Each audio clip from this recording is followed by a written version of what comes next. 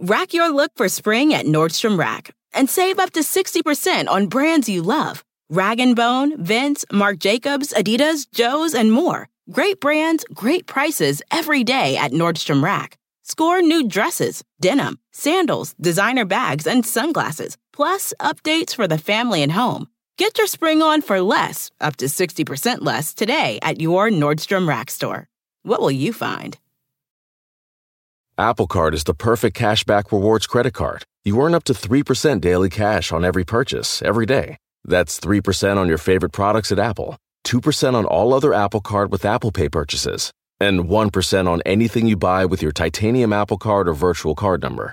Visit apple.co/card calculator to see how much you can earn. Apple Card issued by Goldman Sachs Bank USA, Salt Lake City branch. Subject to credit approval. Terms apply.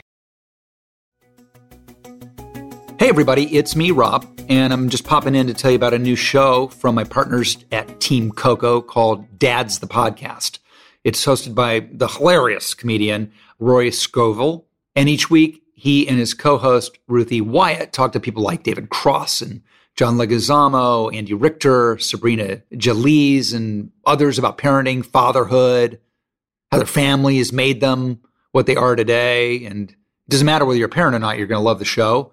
The very first episode is out. It's with Conan O'Brien. Everybody knows he's the worst father ever. So please tune in to see Big Red, as I call him, talk about fatherhood. It's really, really fun, really, really cool. Don't forget to subscribe to it. And by the way, if you haven't subscribed to my little show, please do that too. And now, without further ado, here is the aforementioned Conan O'Brien. Did your other siblings also realize the reward of making your dad laugh? Yes. Did that become competitive where it was like, Yeah. who could be the funniest, who could get his attention in that way? I think it's Bill Murray who said that, or his education in comedy, a lot of it was around the table. Yeah. The kitchen table. And my parents still with us and still living in Brookline, Massachusetts, and they sit at that same table.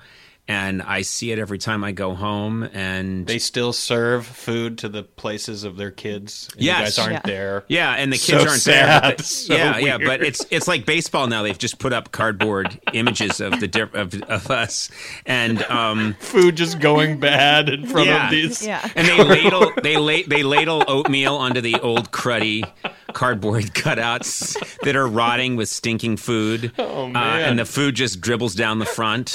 And then they have arguments with us, why can't you do better in math? And but anyway, yeah, I go and I sit at that table and I think, I know exactly where I used to sit, and each one of us would try and get on a roll and try and get something going, and that's where it started. That's where it Yeah. started for me. Yeah. Is your dad funny? Yeah, he's funny. It's so funny to talk about my dad this way, but I'm talking about him now like a comedian, meaning I'm like, he's funny, but sometimes his delivery is too slow. Yeah.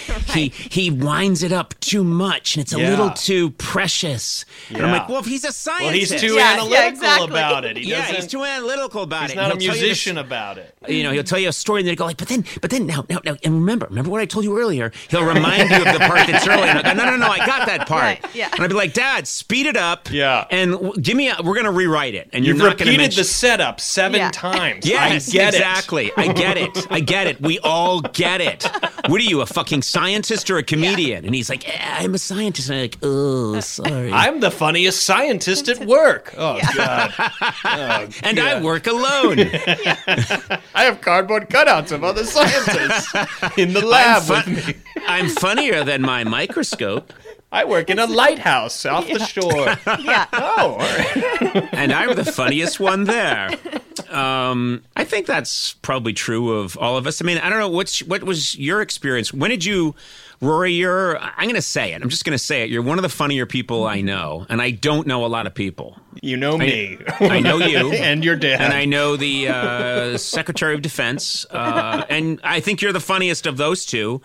Yes. But you're a very, very incessantly funny person and in a very unique way. And it's just thinking like you had to have known that early, that you had that superpower. You had to know. I appreciate you saying that very much. I agree that I think with Bill Murray and what you just said is that it starts at such a young age. It also started for me realizing how much my dad and like his siblings, how you could get their attention if you did something funny, because they would all try to be funny, I think, to make their dad laugh. And as like the grandchild of that, I got to witness that process and then try to figure out how to fit into it, which is funny because I don't think any of my other siblings do that at all. I had no competition of anyone else trying to be funny. All of my other siblings were like, no, we're like making straight A's and becoming doctors, and that's what's impressing Dad. And I'm like, well, I'm choosing a career that doesn't pay anything for a solid decade. So who's winning now? So who's winning? Because he'll smirk sometimes at my comments. Yeah. But I remember my dad very clearly. I think it was on AMC back when AMC was, actually played classic movies, and it was like, or it was maybe Turner Classic Movies. But Marx Brothers, Horse Feathers came on, and my dad made me watch it. And I remember that kind of the light bulb went off that adults can be silly. And then I was like, oh, I like this. I thought adults, could make jokes, but then it never occurred to me you could make a career out of it. So I agree. I'm willing to bet that there's a lot of comedians who do have, influence of either parent.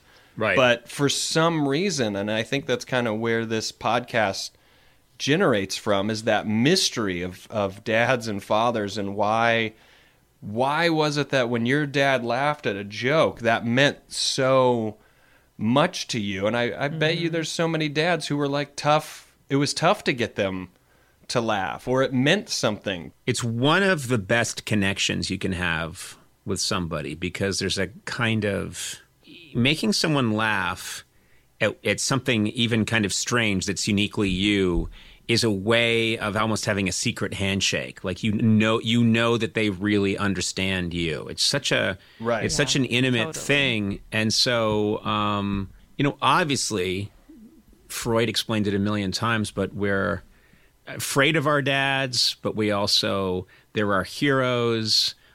Part of us wants to murder them. The other part thinks, well, no, I'll get caught. I can't kill him. I'll do time in jail. But it could look like an accident. Then you go down that whole I'm still a minor, so maybe this is the time to do it. Do it now before I turn 16. But I'm always putting stuff off, which Freud also says is yes, exactly. And, he doesn't have a set schedule. He goes to the lab at different times, so it's hard to position myself with the rifle in the right place. I don't know when the car is going to come by. The rifle, I ordered it through the mail, which was Oswald's mistake. Don't do that. You want to make sure it's not connected to you.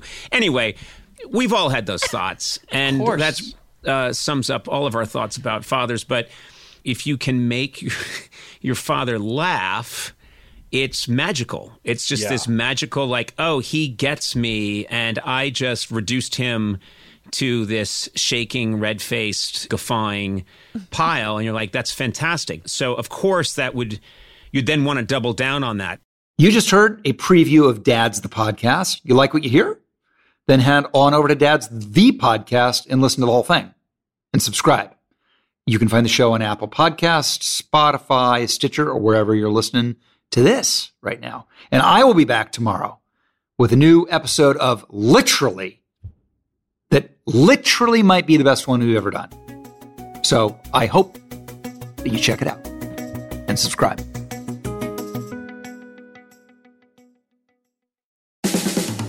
This has been a Team Coco production in association with Stitcher.